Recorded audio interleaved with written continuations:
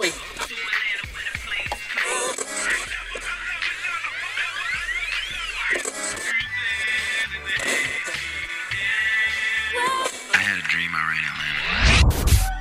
is the Mouths of the South podcast. You shut your mouth when you're talking to me. The official Dirty South Soccer podcast. Do you understand the words that are coming out of my mouth? Talking all things Atlanta United FC. Don't nobody understand the words that are coming out of your mouth, man. We are the Mouths of the South. The South got something to say. That's all I got to say. What's up, Atlanta? This is the Mouths of the South podcast brought to you by Dirty South Soccer in the palatial 680 of the Fan Studios. I'm Eric Quintana. Next to me, Mr. Josh Bagriansky. Yo. And across the table from me, Mr. Sam Franco. Gentlemen, how's the holiday season going? How's it treating you? Pretty good. Have you guys gone gift shopping yet? No, I'm not doing. Restful, Are y'all last second? I'm not. So I not only am I the last second gift shopper, but I think I'm just gonna not buy anybody anything. You're probably one of those regifters, aren't you? Yeah. That wow. Classic Eric. I'll get a pair of socks and I'll keep them the same packaging and just regift. I'll say a lot of my family are getting breaking tees. There you go. There we go. A lot of free stuff, right? Yes, I put in the order. I was like, plug your people, man. It's a great holiday gift, I think. Yeah, BreakingTea.com. We actually have a relationship with them in terms of Dirty South Soccer, so I don't feel so bad doing this. But there's Atlanta United merch for the Atlanta fan on your list, or if you're not an Atlanta fan, just go to BreakingTea.com. We got plenty of all sorts of good stuff. Yeah, very good. For you and your family. But yeah. And if you want to give Mr. Sam Franco a little Christmas gift for himself, make sure you buy his stuff so he puts a little money in his pocket. Well, I get commissions on everything. My commission is based on our overall company so sales just buy whatever goals. you want. Do it. Yeah, so even if I didn't have anything to do with like a shirt. But if they bought your stuff, you'd look better. Well, of course, absolutely. There you go. No, well, yeah, like for example, just really quick aside, you guys saw Son's incredible goal over the weekend, right? Yeah. Mm-hmm. I mean, what an individual effort. 90-plus yards in under 12 seconds. Just did, 8 defenders, I think, on the way to the goal. Crazy goal. Unreal. Yeah. So that's how my company works, and we did a shirt. Because Jose Mourinho called him Sonaldo in the press conference, so we did like a Sonaldo shirt, and that was pretty much like my idea. And I think we've gotten close to 100 units sold already, and that just happened on, Saturday? Yeah. So yeah, I mean that's kind of how the company works, and yeah, that goal was incredible, man. Like I know we're an Atlanta United podcast, but you got to give Son all the credit in the world for that one, man. That's one of the better individual goals you're ever going to see. Great goal, and for the for what's happening with Spurs, that's a nice holiday gift with them. But I'll tell you what, Eric, I want you to buy one holiday gift for one person this year. Just one gift. Wow, I want that person to be me. Don't put that on. I thought you were going to make him buy something for Tito. No, buy it for me. Buy him a Bojangles biscuit. And I would like you to buy me the Peloton. No. So I can get in shape. No, so I can impress you. And the next Christmas, 2020, you can be impressed with my overall so basically, physique. Josh is going to be Eric's hostage the whole year? I'm going to be guess. the lady in the commercial whose life is going to be transformed. So I don't know. I haven't looked into the specs of this thing, but I assume that you plug in Wi-Fi. And no, you got to pay $40 a month to take the classes. So so they are on top of the $2,500 it costs for the dang stationary bike, which is asinine in and of itself. You also have to pay $40 a month for the classes that go along with it. That's what I was like. I hadn't looked into it, so I didn't know for sure. But I figured, okay, there's some way to connect to Wi-Fi, and then that gives you the ability to connect to these interactive classes or online spin classes and whatnot. This is spinning of the future. No more going to Lifetime. Yeah, screw that. That's too much work. It is kind of the way of the future. Is having your trainer in your living room. But the best was I saw a commercial for this company called Echelon, which is the exact same thing. Yeah, same thing. But it's like they literally are ripping them off from head to toe. I'm not jobless, but I am looking for a new job desperately. So if anyone wants to hire me, I hope your current employer doesn't hear this. No. And even if they did, I wouldn't mind. It wouldn't be the worst thing. Yeah. My point is, if anyone's looking to hire, hit me up, Eric Quintana, at Eric G. Quintana on Twitter. Hey, okay. Yeah, that's right. But no, I was approached by a gentleman who he's the one that delivers those bikes. Oh, no. Yeah, how do those come in pieces? Basically, and you have to assemble them? Or? Yeah, so basically what you do, and you get paid pretty well considering... Oh, it's got to be heavy. You're driving around all day, but it's basically 3 or 4 hours of actual work per day. I think it's 6 days a week, and they pay pretty well. I mean, you're not going to get famously rich off of this, but you're essentially a delivery guy, a Peleton delivery and guy. apparently you assemble it there, and does the delivery guy assemble it? Yeah, the delivery guys assemble. I didn't see that it, guy in the commercial. and then, didn't know about that part. And apparently people tip. Wow. Well, yeah, I mean, if you're spending $2,500 on an exercise bike, you've got some cash probably. I don't to think throw that around. husband in the commercial would have wanted you to see the delivery. The strange. Look, I knew some people that thought about getting it. I'm like, are you insane? You can literally, with a little more work, you can pay a fraction of that and go to the real thing. That bike is $2,500. You can go do the real thing. You can't put a price on changing for your life, less, Eric. probably less of what the actual subscription is for this Wi-Fi nonsense to do an actual spinning class. By the way, you talk about this life-changing stuff. I think that is what bothers me the most about that commercial. You think Peloton will sponsor this podcast now? No. Their stock dropped, I think, 10%. No, they lost $1 billion. As soon as Christmas is done, they're done. They're going under. I mean, they clearly put so much money into this holiday season. Get your Peloton. Get your Peloton. It's that advertising campaign. They're like, oh, we're going to put everything behind this campaign. People are going to love this. It's a husband being thoughtful. And instead, in cancel culture of 2019, oh, is the wife not good enough? Oh, is she not skinny enough? Oh. And the other thing that bothers me about this commercial, by the way. First of all, the bike because she looks the same. The bike has been out. Exactly. The bike has been out. She doesn't change at all. She talks about it being this life-changing experience. The bike has been out for forever, though. Remember, we used to have. The bike's been out for forever. We used to have these commercials where they were cycling in these empty rooms with glass walls, like overseeing. It looks like where the Cialis bathtub was, but like overseeing. They really went all in and just totally blew it. These giant rooms that have the floor-to-ceiling windows, and they're overlooking these beautiful aesthetic. And it's like, hey, here's an idea: go buy yourself a mountain bike and go out there. Like, what are you doing? It's real. But I think some outdoor the thing about that commercial was, like, for me, the whole cancel culture part of it is just the cherry on top. But I think you're thoughtful and bought your wife a super expensive gift. How dare you? I think everybody that watched that commercial did think it was like just weird, though. Well, she looks like so when she looks like a hostage the whole time. She's like, I hope I can please my husband. I think most people are like me, where they were like, this is a really bizarre commercial, and then when it became publicized it was a bizarre commercial, they're like, oh, everybody agrees with me. And I just feel so bad for the husbands who might have, or I guess, or wives who saw that and like, oh yeah, this is a good idea, who have already bought a Peloton for their significant other. Peloton better be like, no refunds. What do you? Yeah, they're like, look, whatever. I mean, you can't return your Peloton just because of the commercial. Yeah, right. I will say, you can't return your Peloton because of the patriarchy. I do enjoy, and I think this is where everything's going these days. I do enjoy, and this is the last thing we'll do before we actually get on to this is going off the rails. But I do like the purple. Like, remember the old purple mattresses commercials? Oh yeah. Sure. But they weren't. It wasn't on TV. They were on Instagram or Facebook or whatever. Yes. That's where everything's going now, because it's you can make it as long as you want. It's super specific, and it's just your stuff. Yeah, that's true. To the point where I want to buy a purple mattress. I will say, quickly, I'm tempted just to email the people at Purple Mattress, be like, hey, listen, I'll plug your stuff all day long for free. You just send me a mattress. Maybe they can hire you.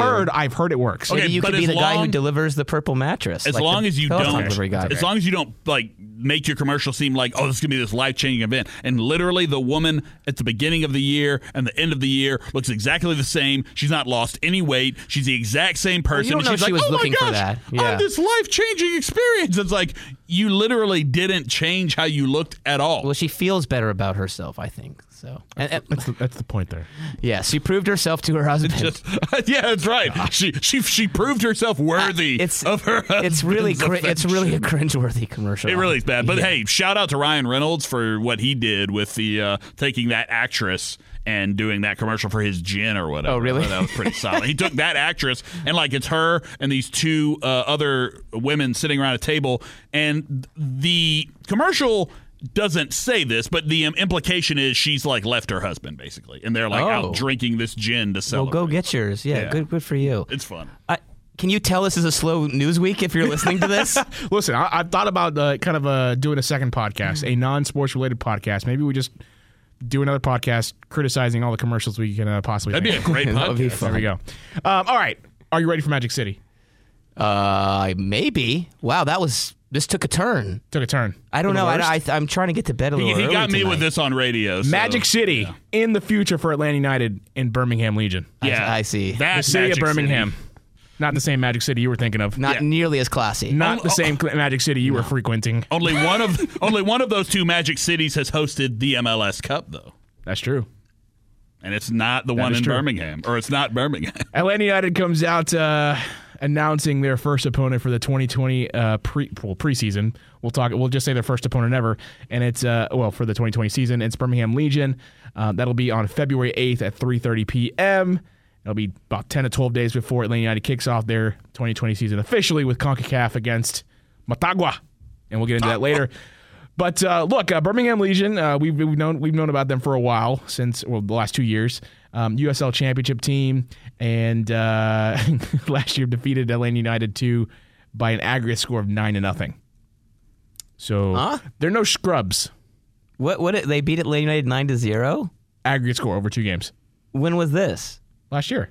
Birmingham Legion? Atlanta United 2. Atlanta United 2. Oh, okay. Who do you think I was talking about? I had no idea. You said Atlanta United, so I was super confused. Atlanta United 2 twice by an aggregate score of 9-0. Okay. So this is a very solid, very good USL team who has been a very solid, very good USL team for a long time. Shout out to the lad Daniel Johnson on Birmingham Legion, Atlanta native.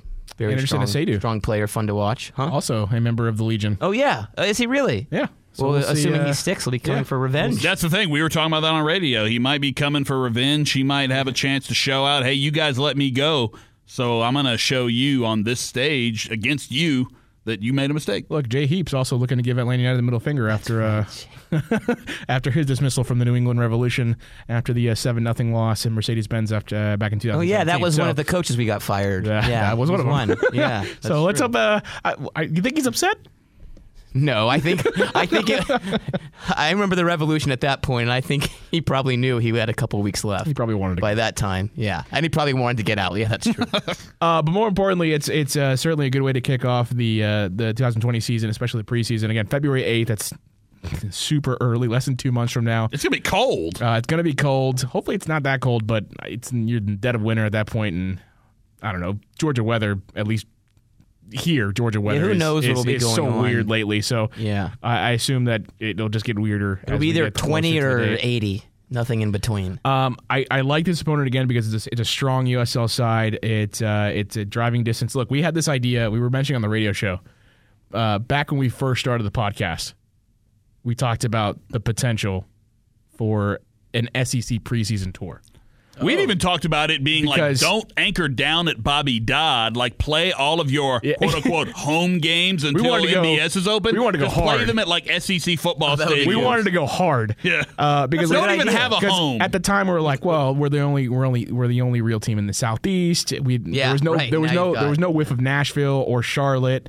Or Miami. Or Miami. Yeah. Or Orlando. There's still no whiff of Orlando. Yeah. They'll enter the league at some point. So the idea was, which I believe was the idea came from Jason Smith, host emeritus, Jason Smith.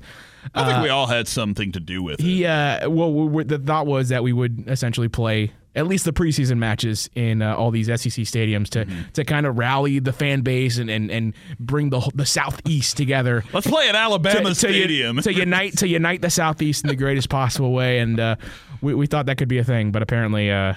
So the idea is now that it seems like they're doing it maybe not in the big SEC stadiums, but they're doing it slowly by. They started in Charleston. Well, in SEC country. They've played in they've had dealings in Nashville and Chattanooga, and now they're kind of migrating to Birmingham, and so slowly but surely they're expanding their reach, their territory. Mm-hmm. So it's nice to see. That's all I'm saying. At some point, we're going to start the season out with Nashville. Obviously, they've got their own MLS team now, but maybe we see something in Charlotte. Maybe And it's cool to see the regional, even a preseason game. These options were not around, like you said, Eric. When the club started, even 3 years ago, you didn't have these options to go play in preseason, and now Birmingham, obviously a team that you can go play. Now you've got as you guys talked about, you have a lot more options, I think, where you can stay close in preseason, and then obviously in season as well. You've got a lot more competition close by. Oh, that's cool. It'll be fun to see. Legion Field is Legion Field? Yeah. Yeah, Legion Field. And Eric and I were talking about this on radio. First soccer game I saw in person, I believe. I think I... You know what? I think I went to one of the UGA games, the Olympics in 96. Yeah, because I was at the final games in 96 when Argentina played Nigeria. I think I was there too, yeah. But I barely remember that one. I just remember Nigerian guy just shirt over the head, waving it around like but he just I believe didn't care. This was like 99 or 2000, I think is when this happened. The years it might have been early. It was early. the Olympics. Well, no, I'm talking about the Oh, I'm sorry. The USA Ecuador game. Yes. Yeah. It was around like the year 2000. USA played Ecuador at Legion in Birmingham. Field. Yeah, really. I remember at the time cell phones weren't as big, so my family and the other family we were going with, I think with two other families, had the walkie-talkies in the car. Oh yeah, wow. Those are the good times. Yeah, those you got to stay times. close in range. Wow. Yeah. Oh yeah. But no, I remember that saying because Eric and I were talking about this on radio. It's like the stadium they like cut off half of it. Yeah. So you could only sit in like half the stadium. That was where I bought my first ever soccer jersey. It was a USA men's national team jersey. And I was wearing an Ecuador one that my dad had made us all wear into the game. And USA took a pretty early lead. I think it was like 2-0 at half. And I took the Ecuador jersey off and put the USA jersey on. Wow. That's how quick he flip-flopped. It's not really a flip-flop. Classic Atlanta United fan. I mean, it'd be like you with Uruguay, but... Yeah. Anyway, I think more than anything, it's crazy. They would somehow both lose if Eric was.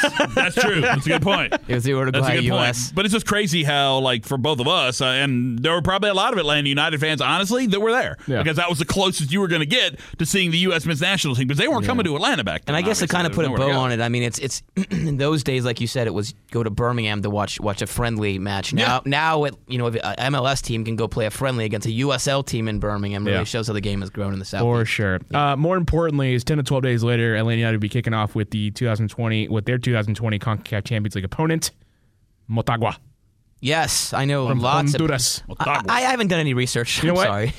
Last time when we got the funny thing is that on the radio, I was like, look, don't believe anyone who tells you they know anything about Motagua. No one's watching the Honduran First Division Soccer League. Maybe Jason Longshore. No, come on. Come on. I could totally see. He's like his face is in like 3 books right now, just reading everything he can about Motagua, the city itself, the landscape, the geography. He already knows. Like, yeah, well, they have a good history. By tomorrow morning on Soccer Down Here, you're gonna know everything you got to know about Motagua. If you want but no one else. Hard-hitting analysis on Motagua. I don't know why, but Soccer Down Here is probably a good place because Jason will have everything down. But, I think gotta fill content. The big part of the draw, obviously, is that if things go as expected, you probably play Club America in round 2. Revenge. Which, of course, a rematch of the Campeones Cup. That's a juicy matchup. So I did have this question. Potential matchup. Do you think Club America is like, oh yeah, we got to get it back at Atlanta United for beating us in Campeones Cup? Do they think you even care? No, but I do think there might be a little extra edge. You're wrong. Wrong. Well, let me go first, and you tell me why I'm wrong. I'm just saying you're wrong. So I do think there'll be some edge to the game because they've played each other, they're familiar with each other, and I do think that game maybe establishes Atlanta United as one of the teams maybe that can flirt with beating a Liga MX team in CCL. So I do think there might be a bit of edge to it. I don't know necessarily that they're marked that game last September or whatever it was on their calendar and said we're going to get revenge next time we play. Or last night? But they might see it as a. It was an embarrassment. Do you not remember the media treatment of Club America after the game? The Mexican media that covered Club America were acting like they had just lost to like one of the biggest upsets in the history of soccer. That I can see. So that's what I'm saying. There's going to be pressure on them to make up for a very embarrassing moment for them in terms of losing a trophy to an MLS team because that had never happened before. Yeah, a Mexican team had never lost an important competitive trophy to an MLS team. That's why they're mad. Yeah, just omit the important part. I think that important for Atlanta United. But it was but it did give everyone's been saying for the last 3-4 years MLS is able to compete with Liga MX teams like they haven't been able to in the past. But Liga MX doesn't want that, and Club America didn't want to be the team that was the case or the experiment to prove that. I don't think, but I just don't see it as revenge. But I do, to your point a little bit, Sam. I do see it as them, having a chance to kind of put the marker down for Liga MX and saying, look, maybe not revenge, but avenge. Look, and just saying to MLS, it'll certainly be sweeter. You guys have a few years left. I'm not saying it doesn't exist at all, but I do think it'll be a little bit sweeter if they do win this match. If they were to lose, if Atlanta United were to go through against Club America, that would look really bad for them. Yeah. And people could say, look, this is an MLS team consistently beating a Liga MX team over a 6-month period. That's a pattern versus it being a one-off. Yeah. So there's going to be, assuming those teams meet, and I think they're playing Comunicaciones from Guatemala. Yep. Assuming those two teams meet, that would be a very juicy matchup. I'd be excited to see it. But first, they got to get past Motagua. Of course, and we just gave you all of the. They're 17-time winners of the Honduran National League. I know that off the top of my head. 17. I know that off the top of my head. They have a 35,000 capacity stadium.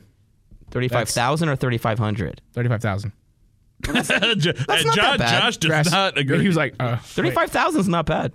Grass field, so they won't be playing on carpeted concrete. But just because it's a grass field doesn't mean it's going to be a good grass field. True. But we're not talking about playing on a blacktop, effectively. The one thing, I don't know anything about Motagua. I don't care about Motagua at all. I know that Atlanta United should go into this match and beat them, much like they should have gone into Herediano and beat Herediano. What I will say is that the mindset and the level of play, the focus based off what happened last year against Herediano should be 100% different. It should be 180 degrees of what it was to start 2019. I'm not saying they win the game, but it doesn't need to be this laughable firestorm of a match for Atlanta United in which George Bello gets hurt. Everyone, the LGP effectively owned goals on or gives up a goal.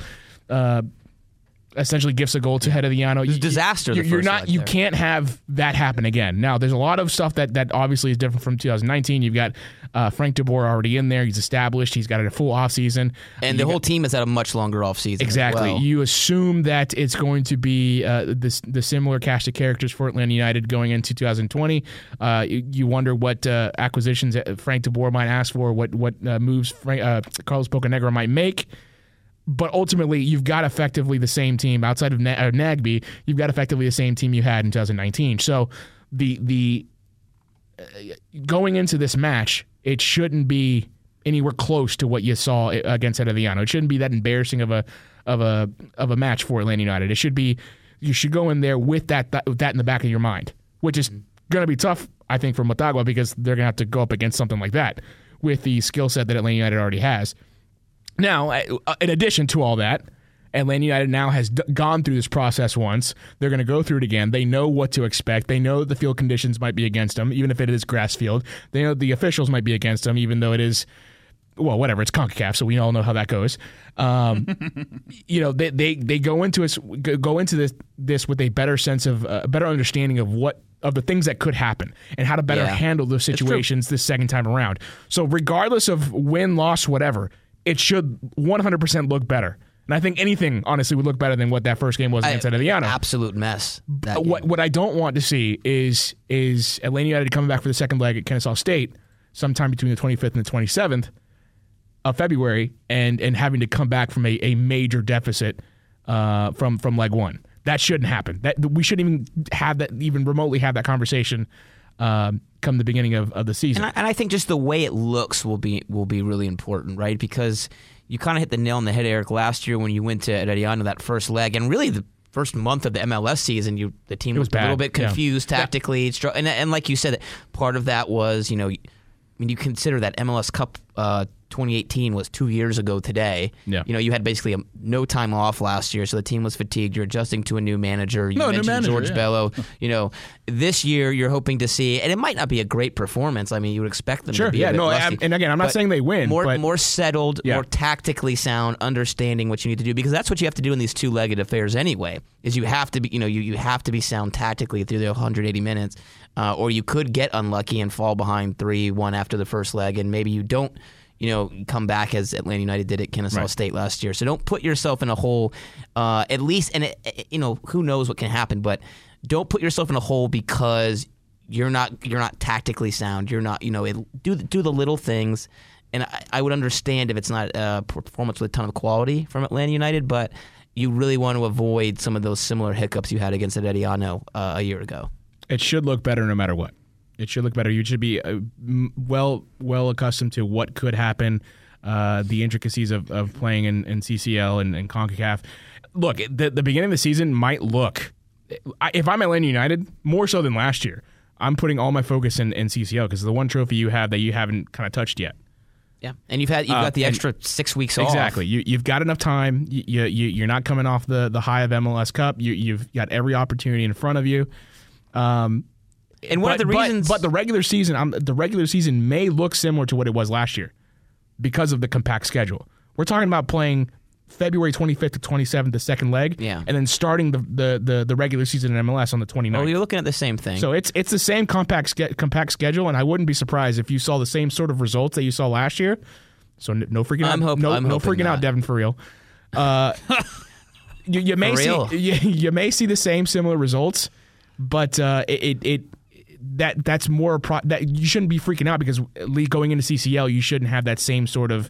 And I would hope, crazy I would first say, leg. I would hope the results are more a result of tired legs and not a combination of that and not understanding what you need to do, which is I think was a combination of that last season.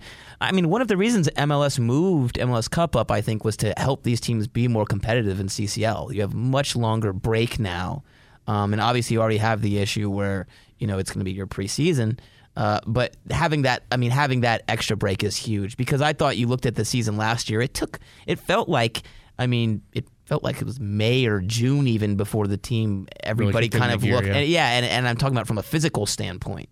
So I think you'll see from that side of things a very different performance. Might be a little sloppy, but I don't think you're going to see guys clearly physically fatigued on the pitch. I think the main thing you have to worry about, obviously with the Motagua match is just going down there for that, the leg that you play down there, just because, as we've seen many a time with the U.S. men's national team, man, when you're going down to Central America, there's so much and so many variables that you don't and can't plan for in those hostile environments. Yeah. So that's having experienced it once, you should have better poise this time. Right. That'll be a similar experience. You should be more prepared for it in that regard. But there are things such as just a horrible pitch, weather that affecting that. I mean, there's just so many different things that could happen. But you've got to go down there focused because that's when you're going to get that, quote unquote, minnow's best shot is when you're playing down there. So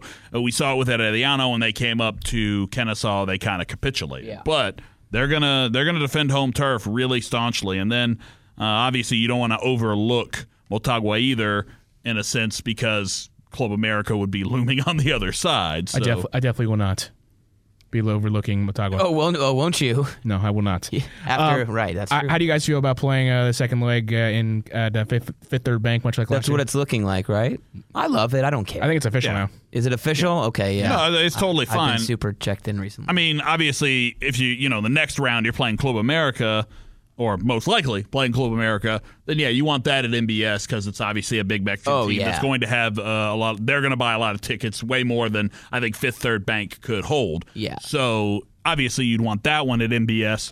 But for a game like Motagua, why not? And I heard, I wasn't at the second leg of the Herediano tie last year, but I heard it was like a fantastic, intimate atmosphere. So I think it's a great place to play. I would say Motagua has an awesome crest if you've never seen it. Yeah, that's what I remembered about them. That they're 17-time champions of the Honduran League, and they have a great crest. This is a big, bald eagle, with a soccer ball clutched in his talons. Let me see here.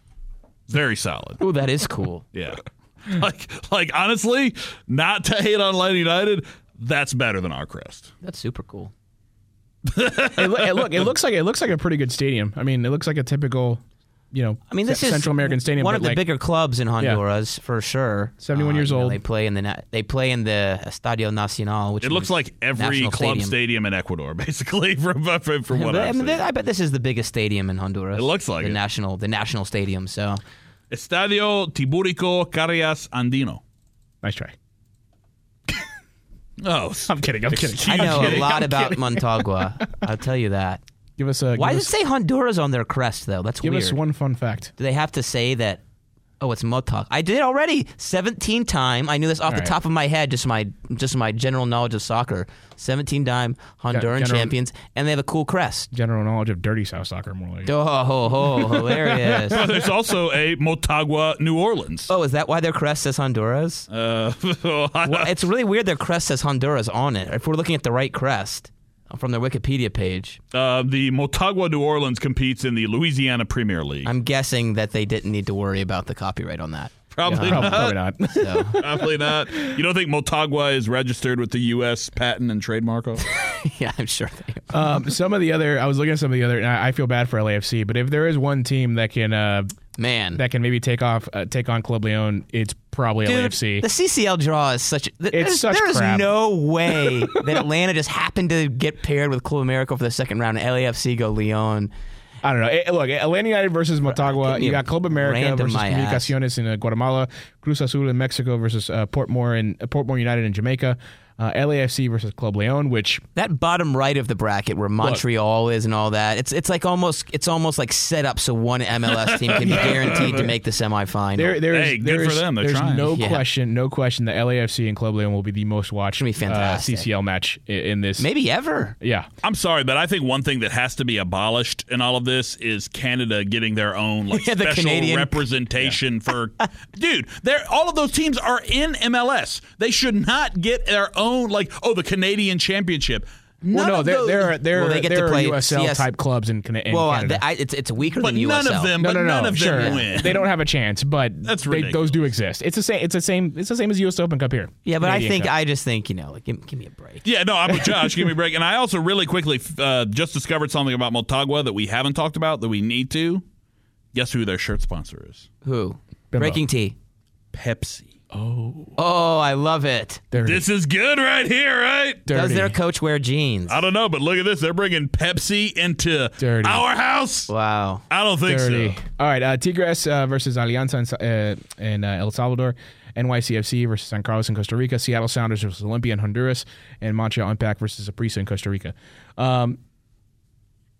Tough draw for LAFC, but someone had to play Club Leon. I know, right? It's like, sorry, but guys. Look, again, if any team is set to take them on, it's LAFC. And that's really what this tournament's all about for MLS teams, is beating, almost even more than winning CCL, it's about you need staple victories against Liga MX. No, that's what it's got to be. And other than Toronto, and I can't remember, I know they lost in the final a few years ago, but I know Toronto got a big one a few years ago. But for the most part, I mean, it's been domination from Liga MX. Got to collect those scalps, MLS. so to speak, man. Yeah. MLS has to keep getting head-to-head wins. I don't really count what they're doing with the All-Star game, although I do think that's kind of cool. Great idea, but yeah, I agree. Great idea, but that doesn't really count. Yeah. What counts is these meaningful fixtures in the CONCACAF Champions League, not the Nations League. Or I guess that's not the Nations. Although that's an international Motagua, thing. two-time runner-up of the CONCACAF Nations League. Who? Or whatever it is. It's basically the Europa League of CONCACAF. Wait, they have that? Yes, there's so many tournaments. Yes, I'm looking at I'm not looking at the Wikipedia. I knew this off the top of my head. Europa League of CONCACAF. Yes. Can you imagine? It's like all FIFA is like one massive Ponzi scheme. I'm pretty sure it really is for international the tournaments. Europa League of CONCACAF. Like Bernie Madoff is sitting sure somewhere on that top league. of FIFA, just looking down at everyone. Here's what you look at that area of the map right there. They need a tournament. Do it. That one over there? Yeah. Now get this team to bring in some of his friends to have their own intercontinental tournament there, and then they'll get 3 of their friends to have their own okay. We'll pay for youth soccer in your country for the rest of time if you join our tournament. All right. Something we are pretty excited about is Atlanta United signing Emerson Hyndman on a permanent transfer from AFC Bournemouth. That's being announced yesterday. Monday. So fun to know that we're going to have him until 2022. Yeah. Originally got him from FC Dallas for the rights for him for $200,000 in general allocation money, and is before Atlanta United spent most of his time in English Premier League. I think it's laughable to think that Atlanta United will go after someone that can be the like replacement for Nagbe. I think Emerson Hyndman was the guy that they were planning on replacing Nagbe with. Not saying he's a like for like replacement, but he's a pretty close fit for maybe what Frank DeBoer was looking for maybe what ultimately Atlanta United was looking for. He's young. He can grow into this club, into a position much like what Nagbe was with Atlanta United. I'm not saying it's be exactly like Nagbe, but technically they're pretty close. Well, I will say I don't think he's necessarily the like for like, because I think that Hyndman is more comfortable and, quite frankly, a better fit pushing further forward than Nagbe did. Because I've liked what I've seen when Emerson Hyndman has been involved in the attack. What was it, 2 goals and was it 4 assists? 2 goals, 4 assists, and about 1,000 minutes of play. And that's what I'm saying. Like he has shown that he can get forward. And look, he scored 2 goals in the same amount of time it took, in way less time than it took Darlington Nagbe to score 1 goal for Atlanta United. So I think he's much more comfortable further forward. And I made this comparison on radio.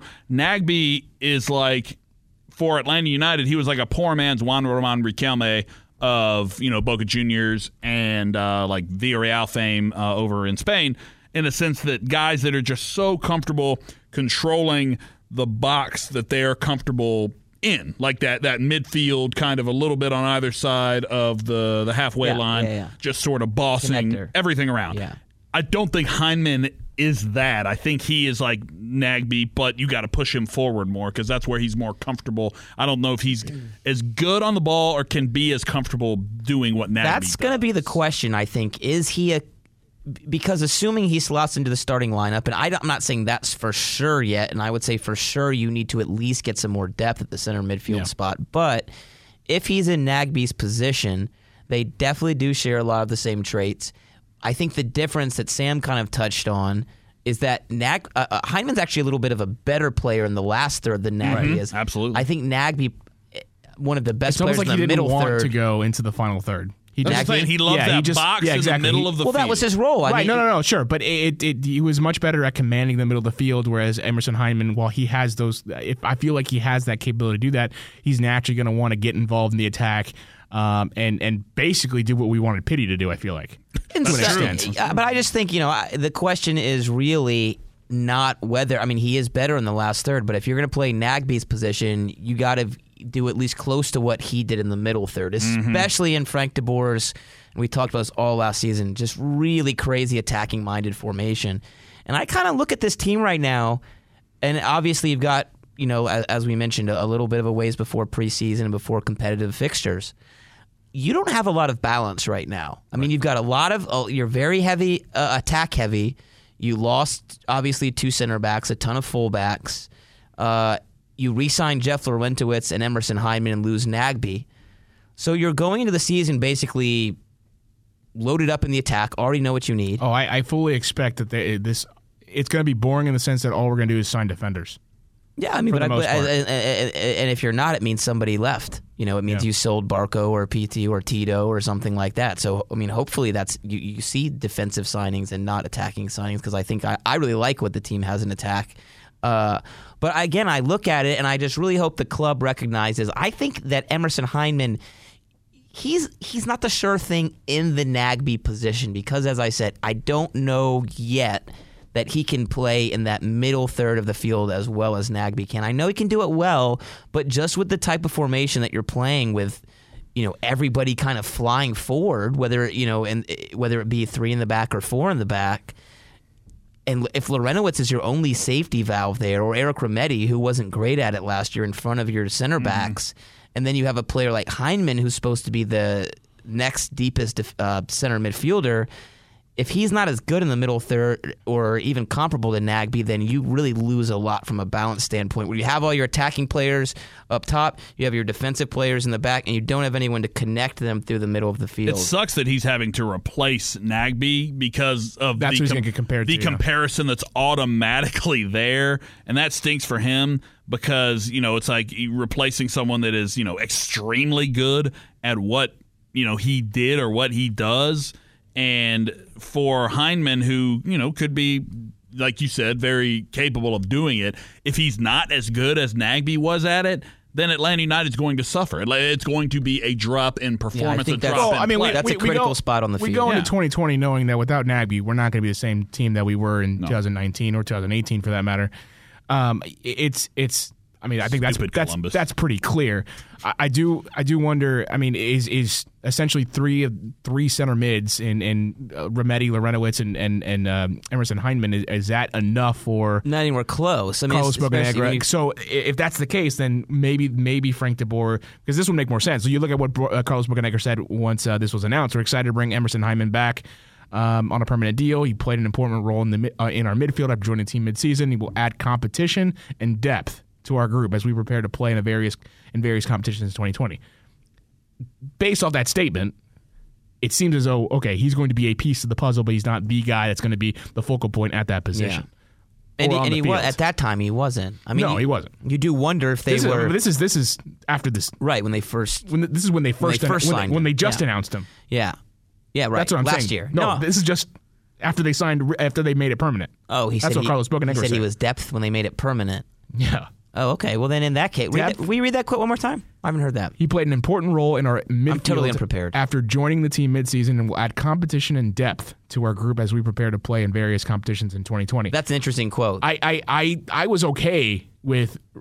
I was okay with Hyndman, Remedi, and Lorenowitz, and then finding some depth pieces behind them. But if you're looking to make Hyndman the depth piece and figuring out a way to go Lorenowitz and Hyndman off the bench somehow, or whatever combination you want, and bringing in someone more Frank de Boer. That's really interesting that he said that. Bringing in someone that Frank de Boer wants much more than Hyndman in that position, then that and would maybe make sense. Someone who can give you a little more in the tackle, a little more physical, because Darlington Nagbe was obviously had to, size kind of issues the same way Hyndman did. But he was just so incredible with the ball at his feet that he was able to make up for that.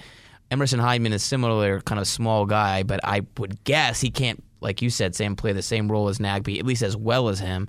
That's a really interesting quote from Bocanegra that makes you think that. Wait, time out. An interesting quote from Bocanegra? Yeah, I can't believe it. I cannot believe that. That's why I assumed it was last season. Because let me reenact it in the way Carlos Bocanegra. We're excited to bring back Emerson on a permanent deal. He played an important role in our midfield after joining the team midseason, and will add competition and depth to our group as we prepare to play in various competitions. You sound just like him, but you're so much uglier that it doesn't have the same effect. Also, never appearing on this show, Carlos Bocanegra. He could say whatever he wanted to me. If he just stared into my eyes, I'd say, yes, Carlos. We love you, Carlos. Beautiful, beautiful man.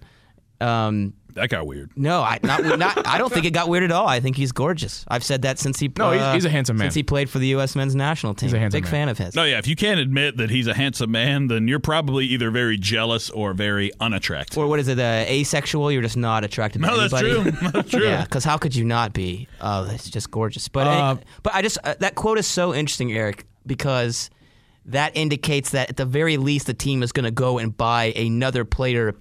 Whether it be to compete with Hyndman or to unseat him, but at least another player that can fit into that role. Whether it be a Kevin Kratz type or a starting 8 type, we'll see. But that indicates that they're still looking to do business there. Which is smart. We'll see. Time will tell. We kind of have to. I know that after the season ended, Frank de Boer was asked about potential moves being made in 2020 or for the 2020 season, and he said that he had brief conversations with Bocanegra about the kind of players he was looking for, what he kind of wanted. Nothing concrete, nothing super specific, but he had given him general ideas. And that's perfectly normal in the middle of a season. Even so, don't think that they were focused on next year. That's not what's going on. Any guy like in Bocanegra's position would do the same thing. They would go to his manager and say, "Hey, what are you looking for next year, so I can go ahead and start?" Because you don't have that much time between the end of the season and January. Right. You got to kind of have to get the ball moving. I wouldn't be surprised if they've already talked and already got stuff in motion to bring guys to Atlanta, to bring guys that maybe replace. Hey, look, if there is a like for like replacement for Nagbe, we're gonna know relatively quickly. I hope sooner rather than later. I don't know. It just depends. It depends on what Frank de Boer wants to do. If he likes Hyndman enough to where he thinks he can fill that role, then maybe he just changes the philosophy in that midfield. I think the good news here is that while there are questions, like you said, Bocanegra speaking with Frank de Boer about the type of players that he wants, and obviously as technical director, that's his job. He's the liaison from the kind of the playing pitch to the higher ups. But I think that, and then we talked about this last week, Eric, that again goes to show that you've got the front office on a much better, much more on the same page with Frank de Boer than they were this time last year. And again, that's totally explainable because they had to get used to one another. Yeah. And that, I thought the Brooks Lennon, I mentioned this last week, but the Brooks Lennon signing really indicated to me, all right, these guys are really on the same page. They understand what type of player Frank de Boer wants. And certainly maybe the Emerson Hyndman loan with the option to buy was maybe your first inkling of, okay, now these guys understand the type of player that he wants that can fit in down the line. Yeah. So at least you've got that idea that they are looking for depth, as Bocanegra said, and it looks like they're on the same page of going to acquire the type of players that Frank de Boer wants as well. Yeah. Other piece of news that came out over the last couple of days, Ezequiel Barco, or Atlanta United has effectively set a price, well, according to Italian outlet Calcio Mercato. That's a good one. I think you see that one on. It's no Gazzetta dello Sport. No, it's not good. It's apparently set a price tag for Barco and set that transfer fee at $25 million, which is fair right now, at least. Well, it's $10 million more than you paid for him. I thought this was actually a mistake by Atlanta United. Think? Well, I just don't see why you wouldn't. It's just a rumor, right? Yeah, that's true. Yeah, so it might not be true, but to me, I would set the bar higher because why would you, if you're going to set you set the $30 million price tag on Miguel Almiron because that was about the ceiling that you felt you could get but for him. Why set the bar at all? I think with Almiron it was important because that was the first big-time player you were selling, so you wanted everybody to have a clear cut, hey, this is what we want. And this was straight from Darren Eales' mouth in this case. With this one, if this is the case, if they're saying 25, why are you limiting yourself? Yeah, I agree. I mean, and I'm in. Let's also be clear. Just because they say $25 million, it's not like if he plays amazingly this first half of the season, like beyond this world amazing, and it's not like they're like, oh, we'll give you 26 for him. No, that price is for the January. No, win. Exactly. We said 25. This is very fluid. It's certainly dependent on Arsenal how he's playing. $25 million and one. It's not like this is a fixed thing throughout the course of the year. It's for the January window specifically. Yeah. That doesn't seem like a Freddie Lundberg move. But you put yourself in a tough spot. Like say that's true, and then someone comes in and bids $25 million, and you're like, maybe I don't want to sell him, and then Barco's going to say, well, here's what I'm thinking. It's like, do you think, put everything else aside, do you think $25 million for him is a fair number? It's fair, yes. Okay. Yes. That being the case, would you want to lose him for the start of the season? Unless you have a replacement lined up, no. Okay.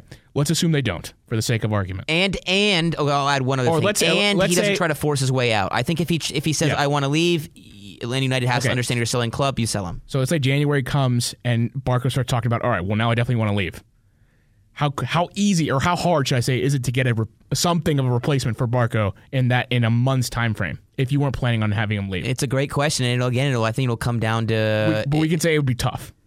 Probably. At the same time, to get a replacement that's going to produce, and I'm not talking about his skill level. I'm talking about produce the same sort of produce what he produces for Atlanta United in the sense that he makes this team what it is right now. He's your most dynamic attacking player. That's a tough ask. Yeah, I mean, he'd be to very go find tough someone that's going to produce like Barco does right now. If I'm Atlanta United, if this is even real, I'm setting the number at something ridiculous. And if you have to be dumb to make this offer, and then if you make that offer, say $35 million, then you're like, all right, well, I can't really say no to this. It's 35. It's a lot of money it's a lot of money based off the initial investment. So you're going to say yes. But at least then you've got a very good backing right now at $25 million. If this is true, like you said, you're almost doing yourself a disservice because then that is a fair number for a guy like Barco. So you might have teams tempted to kind of dip their toes, or come a little short and see if maybe they can tempt Atlanta United to do the sale. And look at the clubs he's linked with. I mean, he's not linked with Real Betis. I mean, he's been linked with Napoli, Sporting Lisbon, Manchester United, Arsenal, Inter, Atletico Madrid. So if Manchester United paid $25 million for Ezequiel Barco, if Man United, you're selling him for $50 because they will. They have money and they'll spend it on anybody. I'm just saying, if Man United paid $25 million for Barco, I think Man United Twitter would implode. I would love it. I mean, it would be just the signs of the world coming to an end. They'll pay like $80 million. Although then you would have Pep Guardiola going out there saying, "See, they have $25 million to spend on Barco. We don't have any money we don't anymore. have any money. Poor Man City. Get out of here." I think. Although it's interesting, maybe Atlanta United sets that price tag because the level of club interested in him right now maybe isn't. He's one of the best players 20 and under in the world. He's one of the best players 20 and under in the world. I'm sorry, prospects 20 and under, so not an established player at 20 and under already. You've got clubs like Arsenal out here paying way overpriced money for Danny Welbeck's, so of course, there's always aim high. I don't know. I have to bring up Danny Welbeck. Here's the other thing. Maybe nice. the other idea behind this is maybe they have no intention of selling him. This is the floor. This is the least they're going to sell him for, $25 million. And we want the clubs that are interested to know this is the minimum we're going to take. Like, don't come at us with anything other than this. Exactly. So you assume. I can't imagine that Barco's going to just all of a sudden revert to some form that we haven't seen before. He's just going to continue to get better, or if nothing else, just stay the same and just be consistent. You mean romantic overtures form? Yeah, I don't know. That's the other thing, though. But I think clubs want to see him play consistently. They want to see him produce consistently. They want to see him stay healthy or relatively healthy for the majority of the season, to the point where he's not missing massive gaps of the season. And that's when Atlanta United I would assume, would elevate that number from 25 to whatever number they deem fair at the time. And that's the other component of this is if he does do that this season and those same types of clubs are after him, I think you can definitely get more than 25, especially the English clubs. When you consider that Miguel Almiron went for $30 million to Newcastle, if Ezequiel Barco has the type of season we're talking about, his value is going to be higher than Miguel Almiron. It simply is. Already look at the clubs who are interested in him. Look at the fact that at his age, look at the fact that he can actually do more things on the pitch than Almiron, who, as great as he is kind of a one-dimensional player. And that's not a bad thing. He's a mate, but he's really good at that one dimension. But Barco, at his age, being more complete, being younger, the fact that he was incredible in the U20 World Cup. So when he went against his peers, he was a man amongst boys in a lot of ways. Yeah. So if he does that this season and kind of proves those parts about his game, that he can be a little bit more consistent, that he doesn't get kicked out, that you can't kick him out of matches, and kind of just going to get more physical. See him force time with injury, absolutely, especially if they know, absolutely, because those are the only two. Any chance they get. Those are the only real two black marks to me against him. Are he could be a little bit more consistent at times, and then he's got to prove that he can deal with physical play, and I think he absolutely can. And if he does that, and again, you consider his age, how much he can do, the fact that if he does do that, this will be his best season in MLS, and I think we'll see him dominate the league. I think he becomes worth more than Miguel Almiron if you can get the right clubs interested. I think to sell him at his to get the good sale that we're all thinking about, I think he's got to have I think it's not like rocket science, but he's got to have that standout season. He's got to have exactly. He's got to have the season where all the pundits are talking about Barco. Did you see what Barco did last week? Did you see what Barco did last weekend? Are you watching Barco and what he's doing? This is insane stuff from Barco throughout. The same conversations you heard about Miguel Almiron, Barco still is yet to have that kind of a season. If anything, it's true. If anything, he's getting crapped on by guy Matt Doyle for not making an obvious pass, which, let's face it, he should have made that pass to Doyle. But the idea is I've got so many tweets of his on Barco's saved. That thought process, social media, that thought process behind the pundits and behind social media and those that follow MLS needs to change for Barco. Yeah, we need more of the conversations of Barco U20 World Cup and less. Yeah. Did you see the missed pass to Miram? you need more of that in the regular season for Barco with Atlanta United. You need to see him stay healthy. You need to see him be consistent. And when he's playing, when he's on the field, he is consistent. At least last year he was consistent. The influence that he had was undeniable. Yeah. All right. And I should just say, as I've always said, I think this is not an objective opinion from me. I have always thought Ezequiel Barco was a special player, and I think that he has a chance to be by far, as far as the trajectory of your entire career, I think he has a chance to be by far the best player that left MLS to continue his career and get better. I think he has a chance to be by far the best one of those. Josh, I got some icy hot if you pulled a muscle patting yourself on the back there. Hey, I'm going one step further. I'm taking, before I wasn't taking a risk. I was just saying he was good, and people were saying he was bad, so that was an easy win. But I'm taking a bigger risk here. I think that we're talking about a legitimate European prospect that's going to start on a top 6 club sooner rather than later. I think there was criticism of that first season, though, that was warranted in terms of you can differentiate it between, like, he's a bad player versus he's having a bad season. Absolutely. And I think that's where a lot of people got lost. Although I disagreed he had a bad season. Other than his self-inflicted suspension. It wasn't aesthetically pleasing. Whatever. I agree with Eric there for a number of reasons. Obviously, it was a bad look what Romantic Overtures or whatever that ended up being. That was yeah. Right. Maturity. And then also on the field at times he looked low. It wasn't aesthetically pleasing. No. 2019. How is it not aesthetic? You guys are crazy. Because did you see his highlight tape from 2018? You would have thought he was like the most best memorable player. moments for me were the moments where he was most immemorable, in the sense that he was when he held the ball too long. He was holding on to the ball too long. He was dribbling into defenders. He wasn't beating anyone 1v1. I just don't think he had a bad season. That's all I'm saying. That's fine. I'm not saying he necessarily had a bad season. I just think it wasn't aesthetically pleasing. There was something to take away. We're like, yeah, that was a great moment for him. Oh, I think he's so aesthetically pleasing, though. Don't you think in 2019, guys? Oh my gosh, in 2019, it's a different story. He's aesthetically pleasing as long as he doesn't bring back the blonde hair. Just come on. I assume that the aesthetics are going to continue to meet.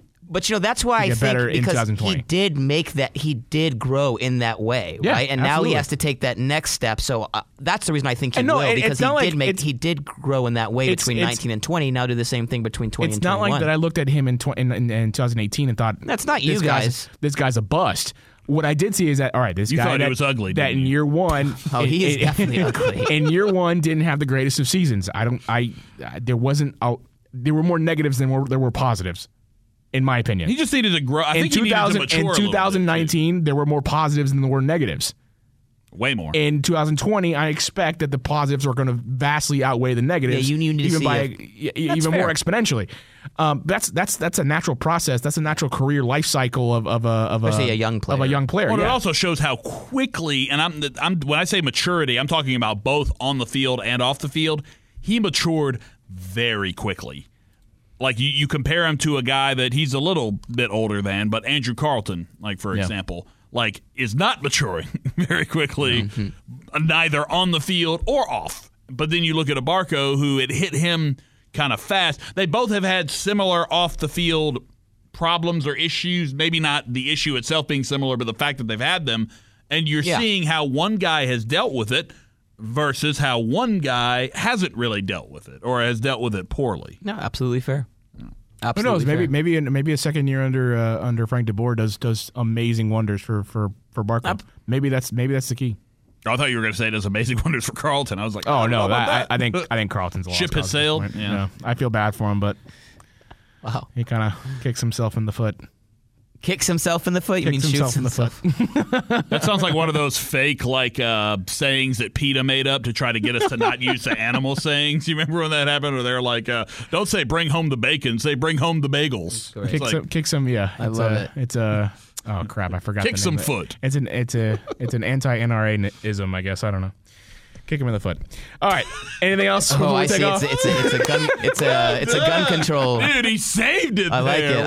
I like it. You didn't articulate that super well, but I really like what we're not as good as I didn't do it on purpose. So not as good as Ale Bedoya picking up a field mic and screaming into it. Well, that was more deliberate than that was a little less sarcastic than Eric's. All right. Anything else before we take off? No, that was hilarious. That was good. That was a good end. Yeah. You can find me at Eric G. Quintana on Twitter. You can find the podcast at MOTS Podcast. You can find me at JoshB914 on Twitter. At Sam J. Franco, and don't forget Breaking Tea for all of your Christmas needs. We've got a Joseph shirt. We've got a Franco Escobar shirt. We got a Julian Gressel shirt. We have a Captain Atlanta shirt if you want to commemorate Michael Parkhurst's years as the captain of Atlanta United. And we also have, other shirts that aren't Atlanta United, I guess. But, for you and yours for Christmas, we got some good shirts going on. All right, that'll do it for us. Until next time. See you later, Atlanta. See ya.